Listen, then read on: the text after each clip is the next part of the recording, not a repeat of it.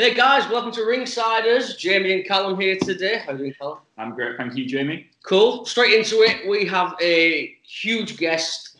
So honoured for this. The one and only Vampiro. Thank you for joining us. How are you, sir? Well, that's an urban legend that I'm a huge man. I'm about that big. Right, so are you in Vegas, is it? No, I'm actually in Canada. Canada. When this virus thing started, the Canadian government called us all home, all the Canadians, and I've been in a small town called Thunder Bay, Ontario, since March. So I'm just kind of chilling here in my garage.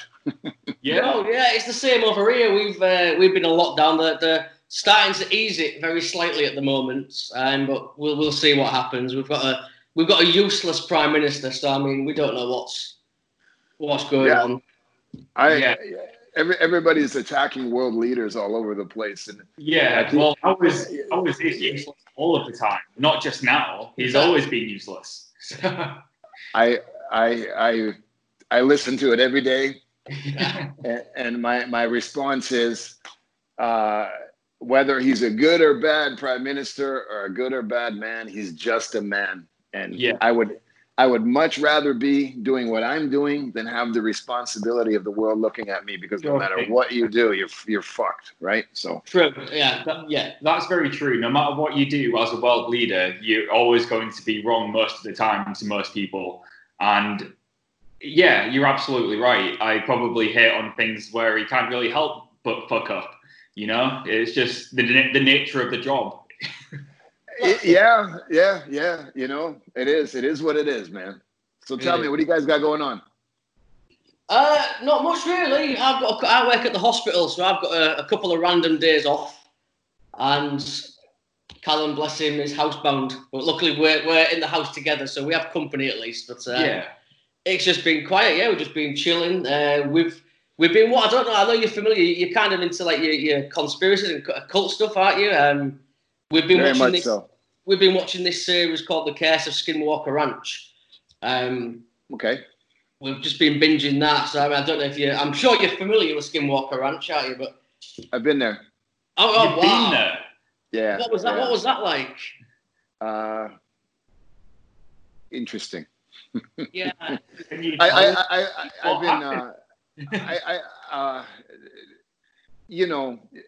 I've been studying the paranormal and occult stuff for decades. Right now, I'm dedicating almost all my time to ritual magic, studying and becoming a ritual magician. I absolutely love the history of all the religions, the worlds, the rituals. It fascinates me. So every time I get an opportunity to see something like Skinwalker Ranch, I used to go excited and hoping something was going to happen. Now I know how to go and make something happen. And I've done it in England. I've done it in Germany. I've done it in Ireland. I've done it in Italy. I spent the night at Aleister Crowley's house in Italy. I've done a lot of things, and for education, right, and experience. And I absolutely love it. I mean, your royal family. I mean, if you take them, that family is history. I mean, they're direct descendants of the original formation of the human race by aliens, if you believe in that stuff. And I certainly do. I've seen proof, and it's fascinating. I can't wait to get over there and study more. Yeah, it does fascinate us. We were literally just saying like how much we want to go to Skinwalker Ranch, because Callum's more of a skeptic than I am. I might be more of a skeptic, but the thing that I think is important is, regardless of whether or not you believe in it, it's still interesting. Like it's extremely interesting. But I just finished graduating. I'm assuming you guys will want to talk about wrestling sooner or later, but I don't care about wrestling. Yeah, everything.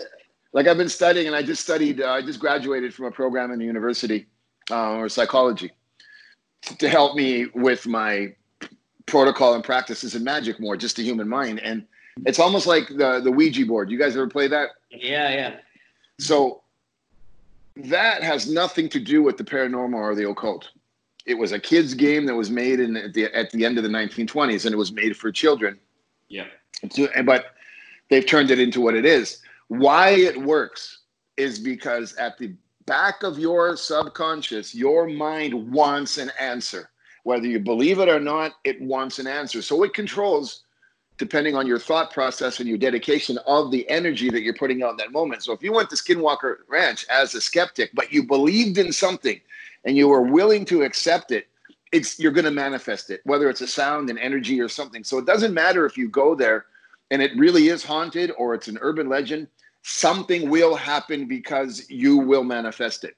And that's just the way it works anywhere in the world. So it's quite interesting. So yeah. It's the same with a lot of things in life, though, isn't it? Like, yeah, your brain will fill in those gaps which it wants you to fill in.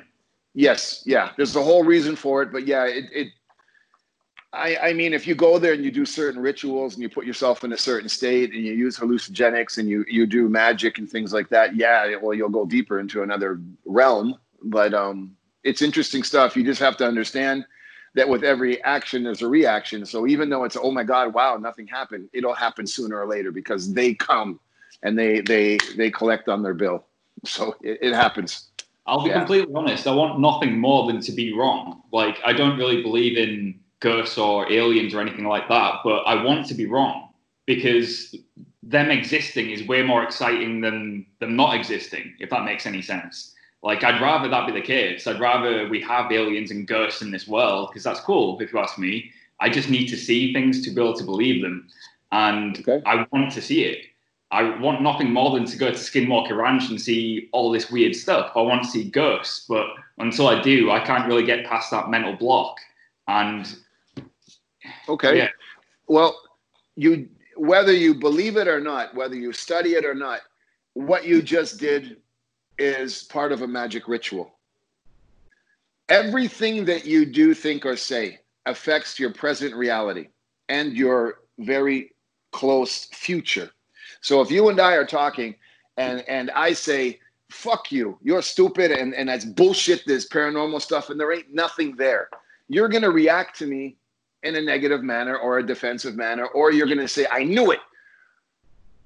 So saying sounds, words, attitudes, intentions, that's ritual magic. So if you say, I want to believe, and I've spent 30 years of my life, yes, pro wrestling and television and movies and music and being a celebrity and all that stuff, but I have spent 30 years of my life of dealing with Templars, of being in the Masons, of doing occult practices, doing these things, not because I go to a store and buy a book. I go and I do it and I stay until it's done. And I'm telling you, you better believe it. I believe it. You better believe it. Yeah. You better believe it. Yeah. But it's not like you think it is. It's not like you think it is, but it's 100% real. Well, we did just say we want to do more research into it, don't we? Because we, believe it or not, we want to do an occult podcast as well. And we want to start doing stuff on that. And we want to do a lot more research on things. So we should do it, the three of us. Absolutely. We actually said that. We did say, would you come back and do an occult with us? No, we should make it a weekly thing. Absolutely. I'm totally 100%. We did just say that before I was recording. Yeah. Like, I'm sure we're going to talk about occult stuff. Let's get him on. Yeah, Callum said that. Let's do it. Three is a universal magical number, and so is the triangle. It's a whole thing. Yeah. So if I'm in, if you guys want to set it up, I'll do it. Absolutely. We'll I mean, I'm a Mason as well myself. I'm familiar with the number 3. So you know. Yeah. So it's maybe something we could talk on an occult, maybe. Where are you in your journey? Like, what level are you at? Oh, I'm a master mason. I haven't. Yeah. Okay. So you're gonna eventually choose where you want to go. There's a lot more for me to learn. Yeah. If I go the Templar route, my friend. Yeah. There's the information is mind-boggling. So you being a Mason, you should know. You know, when the whole we can change subjects anytime you want, but this is such an interesting story. Yeah. And it's a Masonic story, and it's actually a Templar story, and it's not giving anything away, but it's telling you the truth. So here, I'm going to make you a believer right now, and you can research this. when the Templars were fighting with the Catholic Church and any other church trying to evade religion manipulating society enough that they would take control of the world, well, they didn't do very well. The Templars took their secret. They didn't find a cup. The Holy Grail is not a cup. It's a place. It's a frequency in that place. Remember what I just said. It's a frequency. Okay. That is the angelic heavenly language, mathematical frequencies, sound frequencies at a certain decibel level. So in saying that, they took this knowledge. The reason all of the churches and everybody that at that time wanted to stop the Templars, it wasn't because of their power, it wasn't because of their banking, it was because there is a way to talk to God. You can do it, I can do it. It's our right, because we were put here in human form to find the solution to go back. There's your resurrection. All right, so weird stuff. The story is Portugal. If you break down the word, Portugal, through you, the Grail goes. Wow. The Templars formed the country of Portugal. Everything in Portugal is Templar oriented. All the Masonic things, the churches, the temples, the underground caverns in those churches to do these rituals, to find the frequency, to make contact are right there. You can see it and do it today. And it costs nothing, but you have to believe and you have to be initiated. So when I'm telling you that it works, my friend, because I've seen it and done it, and I do it, and I'm doing it again in September, and I'm going to document it, you best believe. But you've got to do the work. Does that make sense to you? Absolutely. Absolutely. How long have you been a Mason, just out of curiosity? Well, you were... I'm going on my 6th year as a Master Mason, but I think you're born a Mason, because Mason's a word, right? If you have this in you, it's good men doing better things to make better men better people, right? Yeah. I mean, we're born that way. Masons is just another name. Although it is a monster fraternity and it means so many things to so many people, in reality, the original Templar texts had to be rearranged into a coded language that we in the Masons use. So is it real? It's more real than you can imagine, my friend. Will you ever detect it and be told all of the ins and outs? No. But can you have the proof in your hands? Yes, you can. Yes, you can. Yeah. People always ask me about the Masons. I always say to them, there's so much that I will never know. And they just think I'm bullshitting. It's like, it's just a little club for men to go and sit and have a cigar and stuff. I'm like, it's fascinating. I did think that before you told me. I used to think it was just like a men's club, like where men go and talk about weird things. But then Jamie kind of opened my eyes as to how much work they do for the people in your community without you even realizing, and how much they actually do. Like without you realizing how much work they're doing, how much good stuff, how much positive stuff they do. And I was like, okay, I respect it in a whole new level now. I still can't claim to know what it's fully about, but my view on it has changed. Have you heard of the Gnostic Bible? The Dead Sea Scrolls? Okay. The Gnostic Bible is the original Catholic religion. Jesus Christ spoke and wrote that Bible. Nobody else, all the other shit that's out there didn't come. It's a version of. Okay? Ritual magic is basically just the language of frequencies and vibrations. That's all it is. Practices, chanting, humming, singing in church. Those are rituals. The Gnostic Bible teaches you how to get into a mental state where you have these frequencies. Yeah? Yeah. So when the Masons, part of ritual magic is disguise, because you have to break up the puzzle. One of the things we teach is 3 acts of kindness. So what do the Masons do? They're always trying to do better things in the community. That's disguised from the original language. Do kindness. Why? Because it attracts positive energy and vibrations, and you are always on a level where you can connect faster.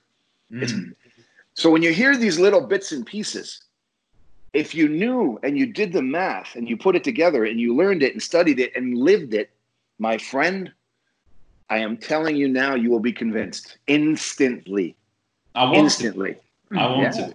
I really do. It's not that I'm just like pessimistic and don't want to believe anything. It's quite the opposite. Well, maybe I could put your name forward sometime, Callum.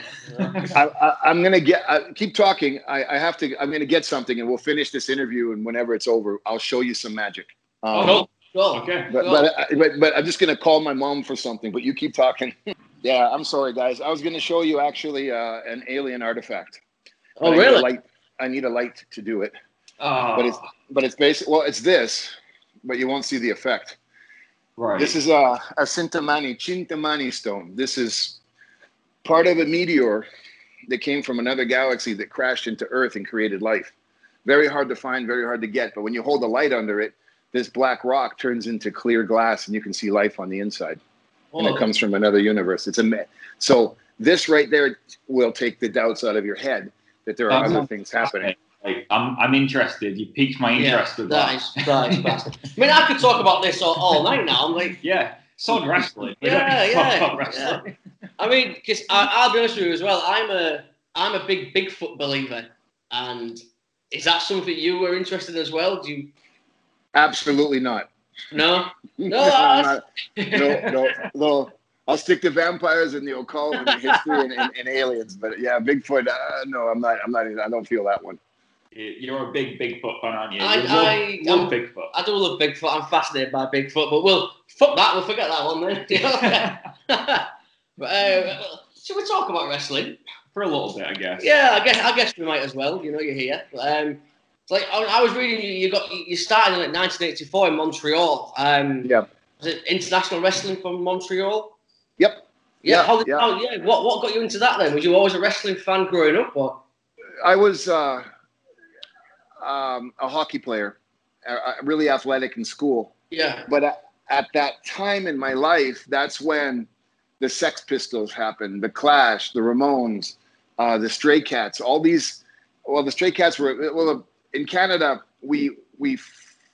The Sex Pistols had already come and gone, but they were just gaining their notoriety in Canada at that time. So all that alternative lifestyle really appealed to me. So I kind of started to stray away from sports, which was heartbreaking for everybody in my family. But I came up with the alternative of, I want to combine what I do with sports with my love for alternative music, and I meshed them. And my idea was to be a kind of a mix of Billy Idol as an athlete. Yeah.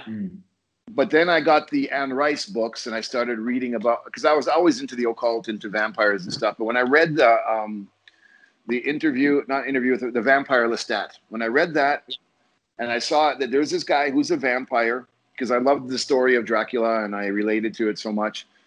And he's a street musician and he's telling everybody he's a vampire. I was like, that's exactly who I am. And in 1984, Vampiro was born. Well, Lestat is a fascinating character, though. Like the intro to the books, where he's describing himself and how narcissistic he is as well at times. I've always found Lestat to be a fascinating character in anything. Yeah, I love it. And it was just, that was kind of where I got the influence to mold the perception of how I wanted to present this. And here we are 39 years later. Whereabouts in Canada are you currently, did you say? Montreal? Thunder Bay. Ontario. Okay. It's in the middle of nowhere. You're a hockey fan, right? When you were younger? Yeah, when I was younger, but I'm much more into football now. I'm a football fan, 100%. I was going to say, which hockey team do you support? Because I'm a Vancouver fan. But I don't really have a team anymore. It was Montreal. The Canadian. Toronto. Yeah, of course. But no, I'm really because of living in Mexico and all those kind of things, I really got into football, European football. I like some English football. I like the Italian league. The Champions League is great. It's a great thing to watch. It's exciting. I enjoy the whole hooligan thing. I enjoy the closeness of the fans to the pitch. I just like the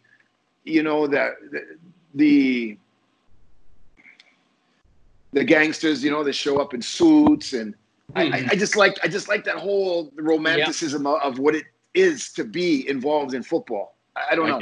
I just like it. Yeah. we've just got it back. Actually, it's just started back in the UK. Obviously, we've had a 3-month postponement. It's just actually started. It's on tonight in about another hour or so. But Callum's not a football fan, so I won't torture him with that. But I'm the same. I'm a huge football fan. It's an amazing atmosphere to be a part of it when you're there as well. And like you said, the hooligan stuff. You know, I've watched a lot of films on like the Ferns and things like that, and how these rival gangs that they meet up. The football match is just there. They meet up to fight, and it's a fascinating thing. There's quite a few good films. There's Football Factory, there's The Fern. Scott, you know. Yeah. I don't know what. I'm not really a big supporter of the violence. I certainly get it. Yeah. But, you know, just looking right, dressing right, being part of just that. It is what it is, man. It's just a cool thing. I like it. It is, yeah. Speaking of Montreal, I mean, we had Chris Van Vliet on a while back, and we watched your interview with him as well.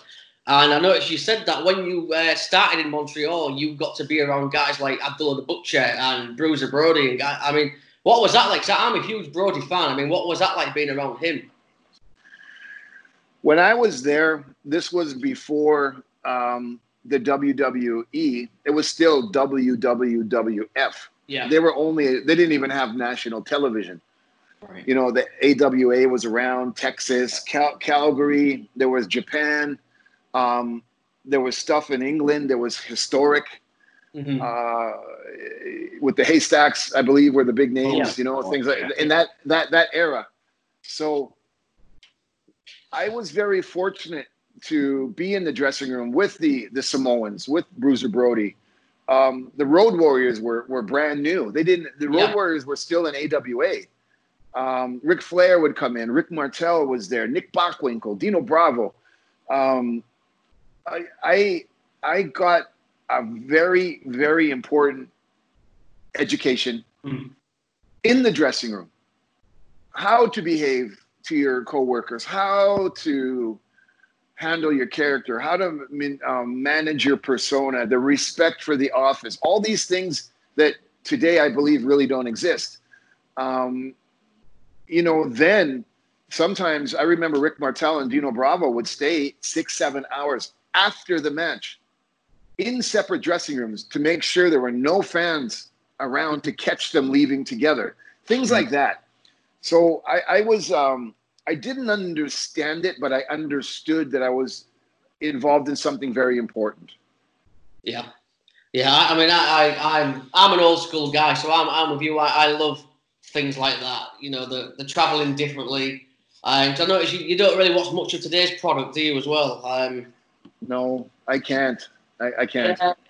We're kind of we feel like that as well at times. Trying to watch like a Raw or a SmackDown, it's becoming a difficult thing to do. And I mean, anytime, even like AEW, anytime that the talent feel they have a right to dictate the direction of the company, instead of playing on the team and making sure the direction is the right direction, anytime that you have a creative department that is a writing team that has never been in the ring, so they don't know the punches, the chops, the road life, the sleeping with sore back and wake.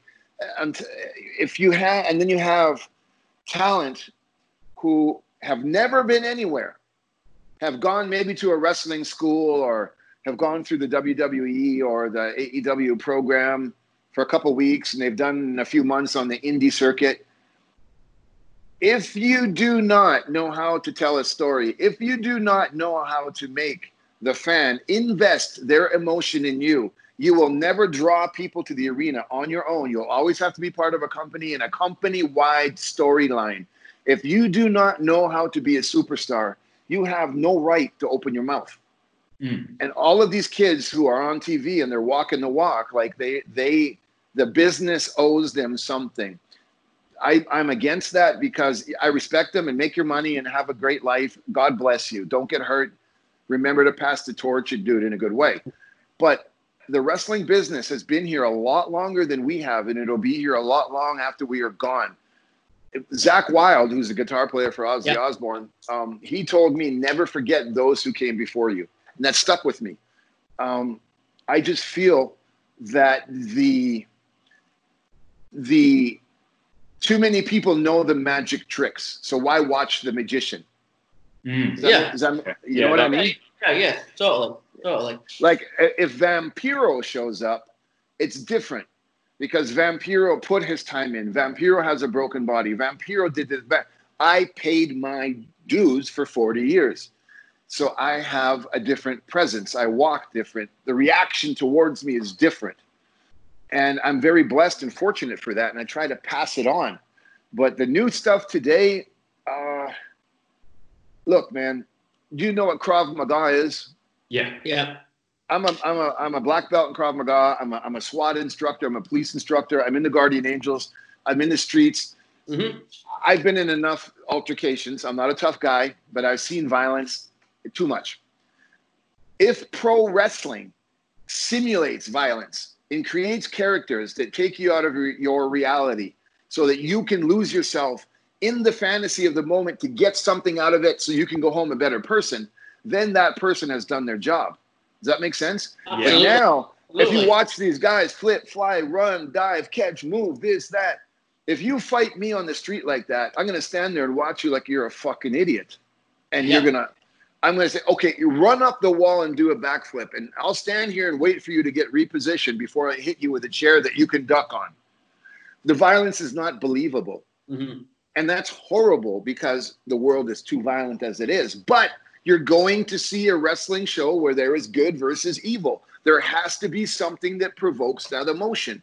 Right now, there's not. There's a bunch of guys who think they're acrobats, and that's why we should throw money at them. Fuck that. So no, I don't watch the new product.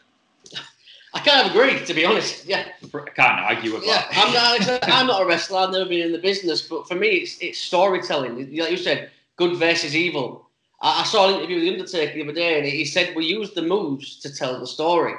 And I thought that's a perfect analogy. It is. You're telling me this story by these moves.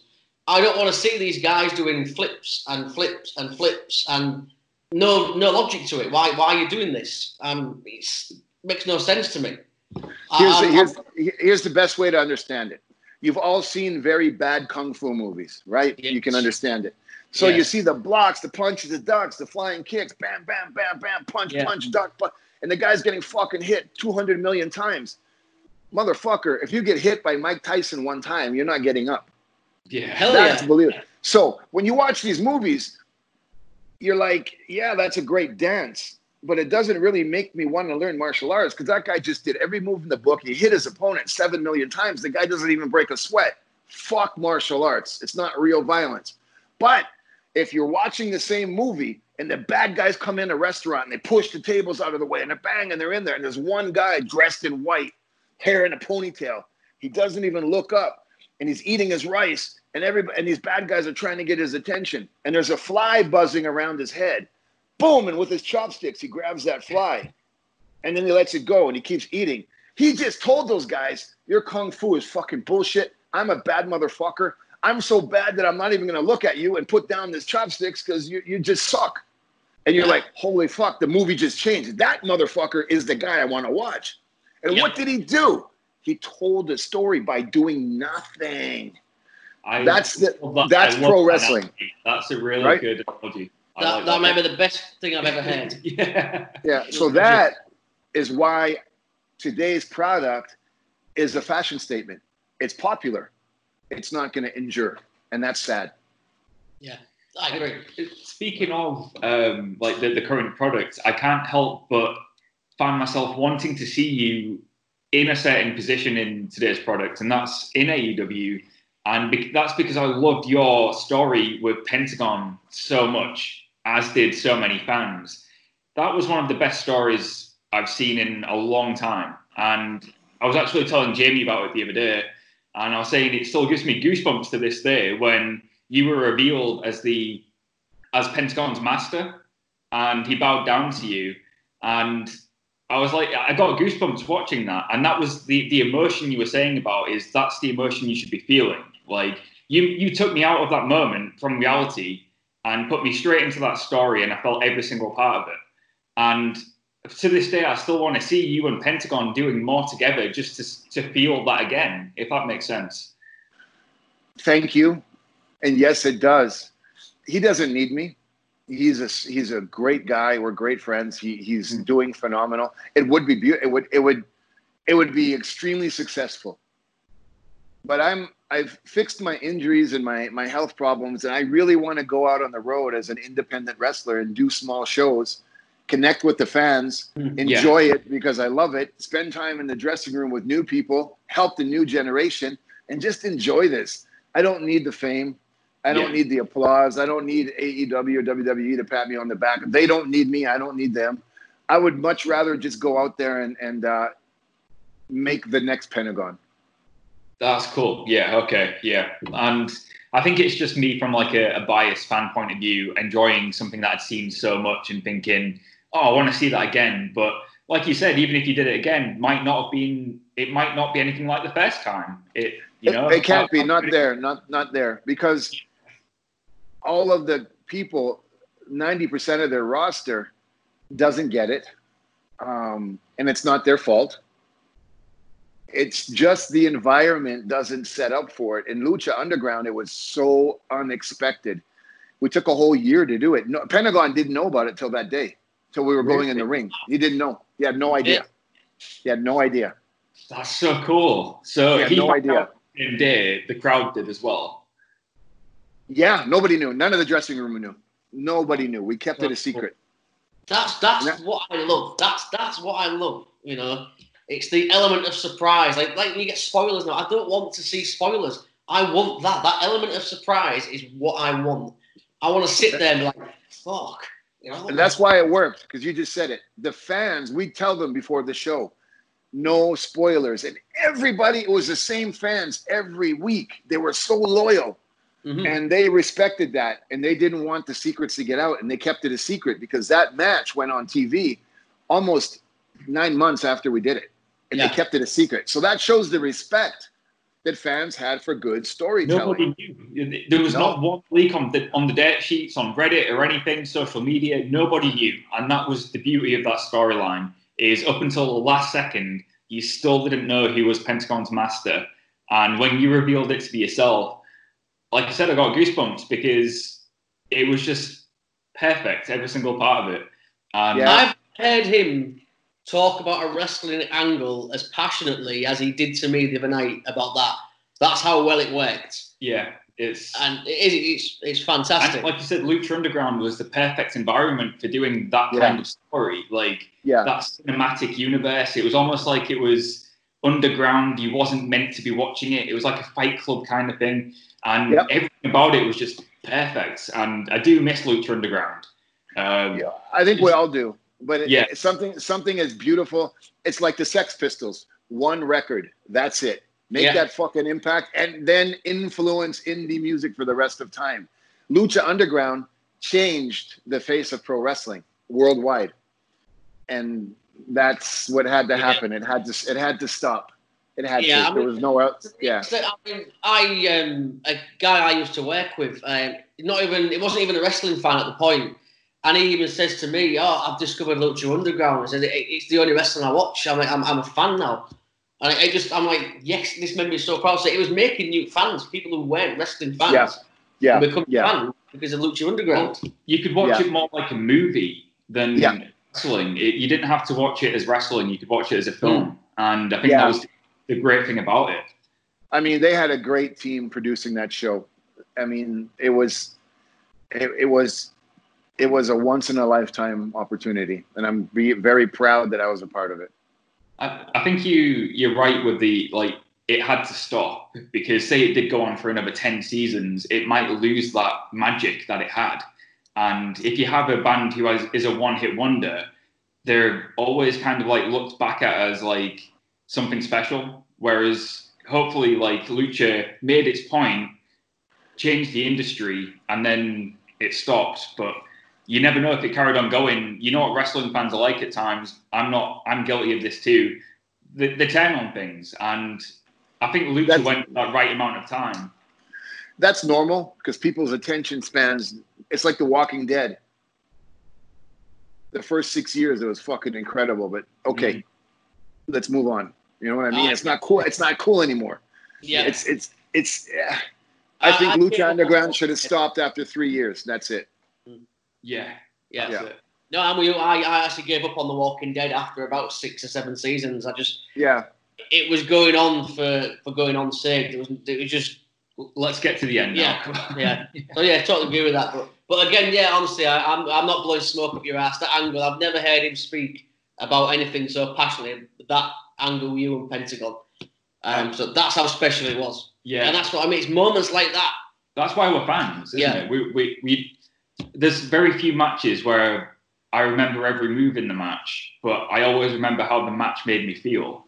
And you watch the wrestling for the feeling it gives you. You don't watch the match to see a big move, if that makes sense. Mm-hmm. Like I've always, especially as I'm getting older, I want to watch wrestling to feel emotions. I don't care if you can do a 630 senton Canadian Destroyer. Like that's impressive, but it doesn't really make me a fan. I want you to make me feel something. When you watch Rocky movies, why do you watch them? Because he's a good boxer? Or do you want to see him come back from near death and fight one more round? That's it, Exactly that. Yeah, that's it. Yeah, perfect. Yeah. You watch Rocky because you want to see him do one more match, one more round, get revenge for Apollo Creed. Yeah. And it does. It's such a good feeling. Oh, it is, yeah. It is. But I'm going to go back a bit, actually, now. Am I okay to actually... You was there at WCW when it sort of ended. So I've always wanted to ask, really. I've always been curious about, was it as bad as you hear people say? Like, you know, the inmates running the asylum, obviously with the end with WWE buying it out. Was it as bad towards the end as people have stated? Worse. Really? And AEW and WWE right now are on the same path. Yeah. But it was worse. It was worse. It was worse than what you hear. Yeah, for sure. Yeah, well, I actually said to Callum last night, didn't I? I feel like WWE are almost like they are WCW now with the way they're going. Yeah, I think AEW is going to have a bad fall because WCW went out of business because there was a handful of the top stars that were making way too much money and they had say in their matches. So we would have the program ready to go. And if it was, this wrestler has 4 minutes to do a promo, but he would do it for 9 minutes. Yeah. It was like, then we've got to rearrange the whole show. So some guys' matches were cut, angles were destroyed. It imploded because of the talent, not because of Vince McMahon or The Office. The talent sunk the ship, 100%. Yeah. Was there ever any talk of you going to WWE when they bought? No, not really. They didn't want me. They made it clear that they didn't think I could do anything there. They didn't think that my character, there was anything creatively that they could come up with that would work for my character. That's what they told me. Personally, I find that very hard to believe. I mean, that to me is a perfect character. I mean, I'm gonna say the obvious, but I mean, give me Vampiro versus The Undertaker. I mean, yeah. My God, that would have been the greatest thing ever to me. I know people are going about Sting and The Undertaker, but Vampiro Undertaker for me would just writes itself. It's not a knock. I've met Sting and he's a lovely guy, but Sting to me is a guy in face paint. You are Vampiro. That's a very good point. Yeah, I think you alluded to it in your Chris Van Vliet interview, whereas you actually are the person you are on TV. Like, everything about it, you're interested in the punk rock side of it, the occult, everything. That is you. And with Sting, it was just a gimmick. Yeah, and that's not a knock. Like I said, I've met Sting. He's a lovely guy. That's not a knock on him. But if someone said to me 20 years ago when Vince bought WCW, I would have said Vampiro Undertaker over Sting Undertaker all day long. It writes itself. It's perfect. I mean, well, it is what it is, man. Yeah, it is. I know. But, I prefer to be like Motorhead. I'll just turn up the volume and I will play. I will play in the clubs that I play in, and I'm Vampiro, and I play motherfucking rock and roll, and that's it. That's it, man. I feel it. I'm Motorhead for life. I've got, There you go. Yeah. So I don't need the lights and sparkles and bells and whistles. Yeah. When you come to see me, it's going to be leather jackets, stale beer, dirty jeans, and loud music. That's pretty much it. I don't think you realise how much me and you are alike. I mean, this is I'm exactly the same. I'm just still beer, loud music, turn the music up as loud as it'll go. Perfect. I'm gonna close the window because my neighbor is cutting the grass. Brilliant. I did just start hearing something now. Yeah. Okay. Sorry, guys. That's cool, man. That's cool. Okay. Another one I've got to ask you about as well. Obviously, you was tag team champions with Muta. Yes. What was he like? Because I'll be honest, he's someone I'm not fully familiar. I've not watched a lot of his stuff. I know obviously who Muta is, but what was that like working with him? It was the greatest experience ever. He's my hero. He's the one I molded my in-ring work after to an extent. He was the first heavyweight to do all the high-flying type moves, the quickness, the high kicks, the martial arts style. He just had he's great. He's what pro wrestling should be. He's a pro, and he's a great person. I felt he was very disrespected there. When we lost the belts, I begged the office to please pin me out of respect for who he is in my eyes. And I said, please. And they wouldn't.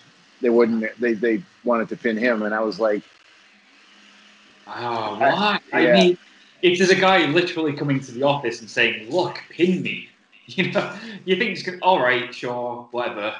But was that a personal thing against him then, was it? Or?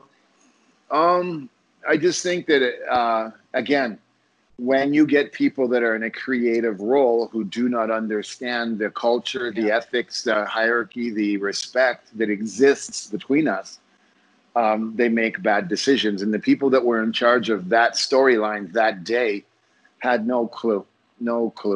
And, I was talking on the phone, eating a sandwich, talking to somebody, and it was like, yeah, go ahead. And it was like, put your fucking phone down, stop stuffing your face, pay attention to me. I'm explaining to you why this needs to be done. It'll mean more. Yeah. If the Emperor of Japan comes and he has his people with him, you speak down to his people. You make his people stay in the second-class hotel. You put the Emperor up here. You know what I mean? You don't put the Emperor below the help. And I was the help. Yeah. I was the help. I was the help, and he was the Emperor. And it's like, historically speaking, I'm the one who should lose because I am not championship level yet. He is a multi-time world champion in every promotion in the world. He's the figurehead of two companies in Japan, All Japan and New Japan. He's beaten every he's beaten Ric Flair, beaten Hulk Hogan, he's beaten the Von Erich. He's beaten, there's nobody he hasn't beaten. Yeah. You can't beat him. You can't get a midget, little fucking Juventud Guerrera, to pin the greatest heavyweight of all time on television. It's not right. Yeah, he's not just called Muta, he's called the Great Muta. Pin me. And they wouldn't do it. Oh, man. So, I'll be honest, I need to go and watch some Muta matches because I've seen Muta, I know, but I've never been hugely familiar. And it's a guy who I thoroughly, and obviously listening to you as well, it's a guy I need to go and watch a lot of Muta matches. You should watch the earlier ones where he's not as injured and he's so agile. Yeah. And the New Japan stuff with Hase is some of them are like 50 matches, 50 minutes, and it's just the story they tell. It makes you be a fan. Yeah. We'll have to do that tonight. That's our viewing for tonight. I'm the same as Jamie. It's a name you hear every single, you'll hear it often in wrestling. If you're having a discussion with somebody, the name will come up, the Great Muta. and it's one that I've kind of neglected for whatever reason, just haven't had the time to look into. And it's somebody I know if I watch, I'll be a fan of. And yeah, he means to wrestling what Johnny Saint means to wrestling where you're from. Yeah. Okay. He's just, that's the guy that you use as the exact. You're either going to be worse or better, but that's the one you need to train to be like. Yes. He's that guy. We'll certainly watch them tonight. After we finish Skin Walker Ranch, we'll bang some Muta matches on. We've got to. Yeah, there you definitely. go. Yeah. There you go. I'm already thinking, before we even start to wrap this up, we need to do the actual occult podcast at some point. It's in my head now. I'll just keep thinking of ideas while we're talking. We need to get up a podcast, talk about occult, paranormal, whatever you want to talk about. We'll do it because I'm motivated to do it now. Yeah. And yeah, I think we should do it like a weekly thing, or every 2 weeks. We should definitely make it a thing. Because I've got free time. I want to get over to your country and wrestle, but I don't have any contacts with any promoters. So I hope that they watch this podcast. And we've got contact. I hope we have contacts ourselves. So we will do what we can. We'd love to see you here too. Like with your permission, we'd happily mention. I want to come and spend time there. I don't want to be like all the Americans, just fly in, do one show and leave. I want to come and spend some time. I want to learn. I want to teach. I want to coexist. I want to experience, and I want to be a part of it. So if there's any promoters that are interested, I would love to be there. Yeah, absolutely. And I don't just speak for ourselves. I'm sure it's we do this podcast with quite a few people who I'm sure would love to see you here. There's fans we've spoken to about you coming on the show who have been excited about you coming on. Oh, cool. There's been a lot of interest. Like, we don't usually hype the interviews too much because sometimes you can't always guarantee the interview will happen for whatever reason.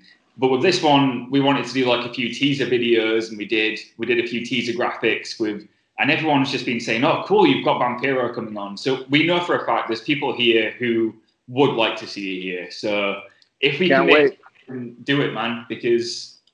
And hopefully, eventually, if you make it to our neck of the woods as well, I would invite you to my lodge for a lodge meeting.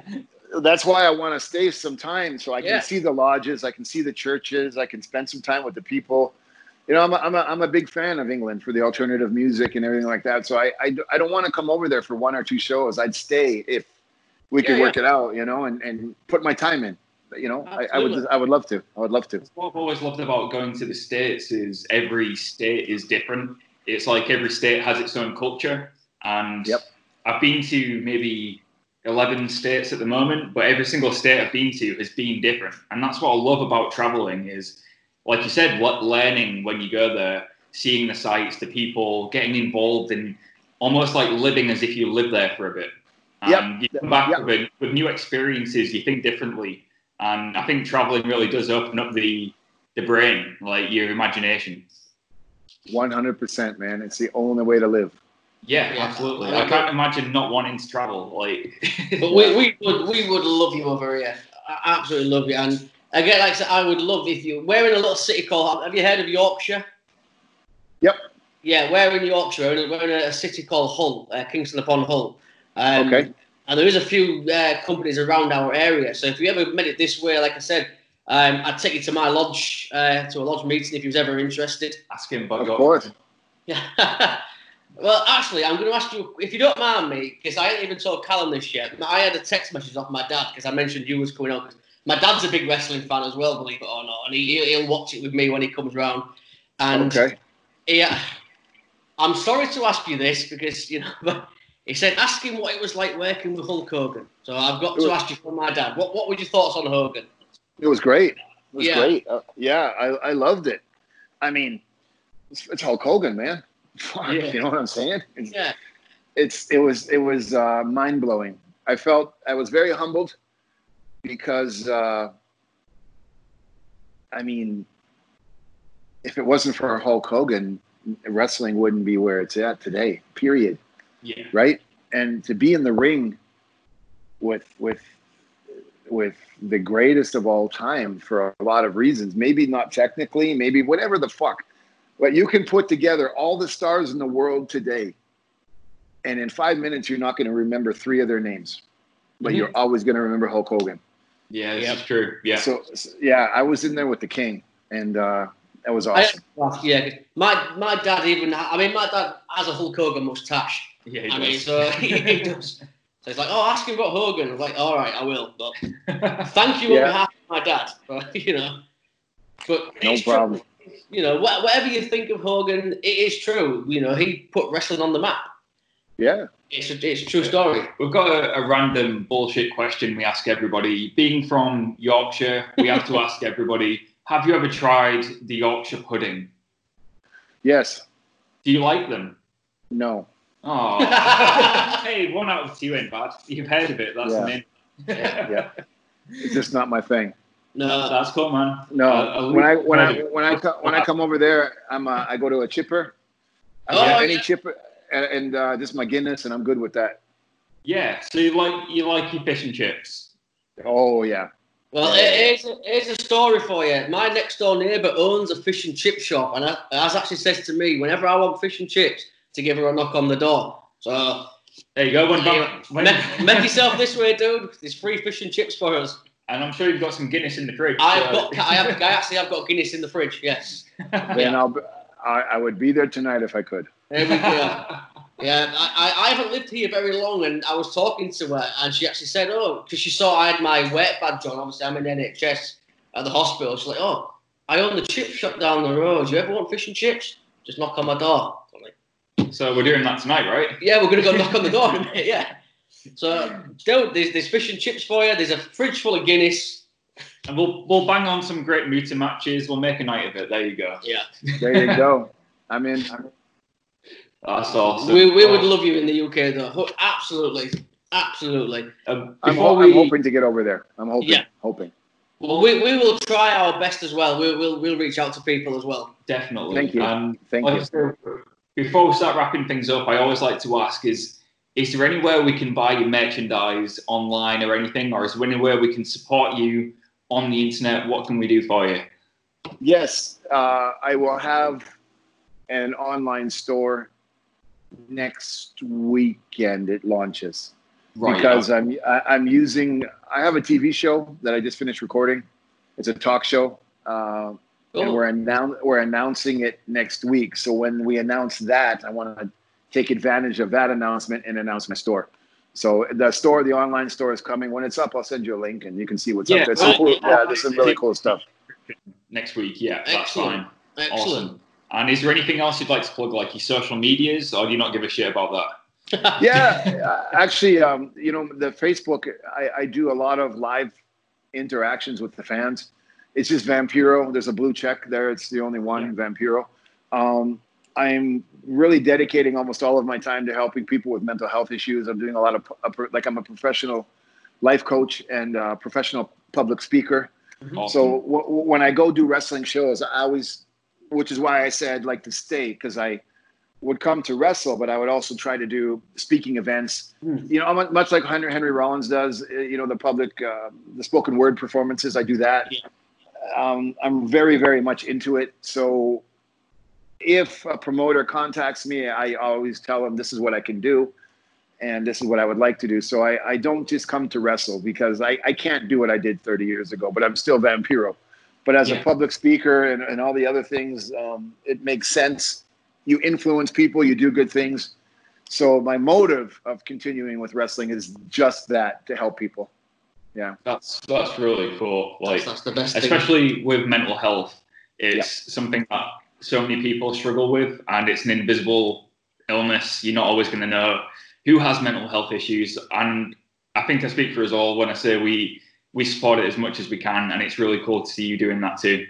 Using 100%. Your platform to help however you can. That's great. Yes, sir.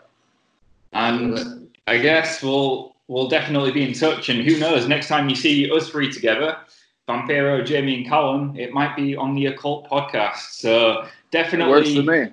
Watch this space. And thank you so much for joining us, taking the time to be with us today. Thank you.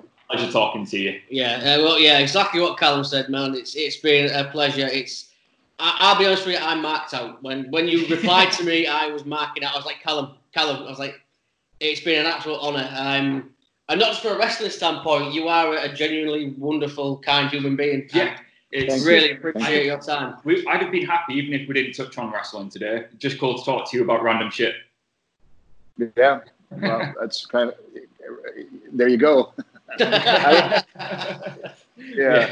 Awesome. Yeah. We'll definitely.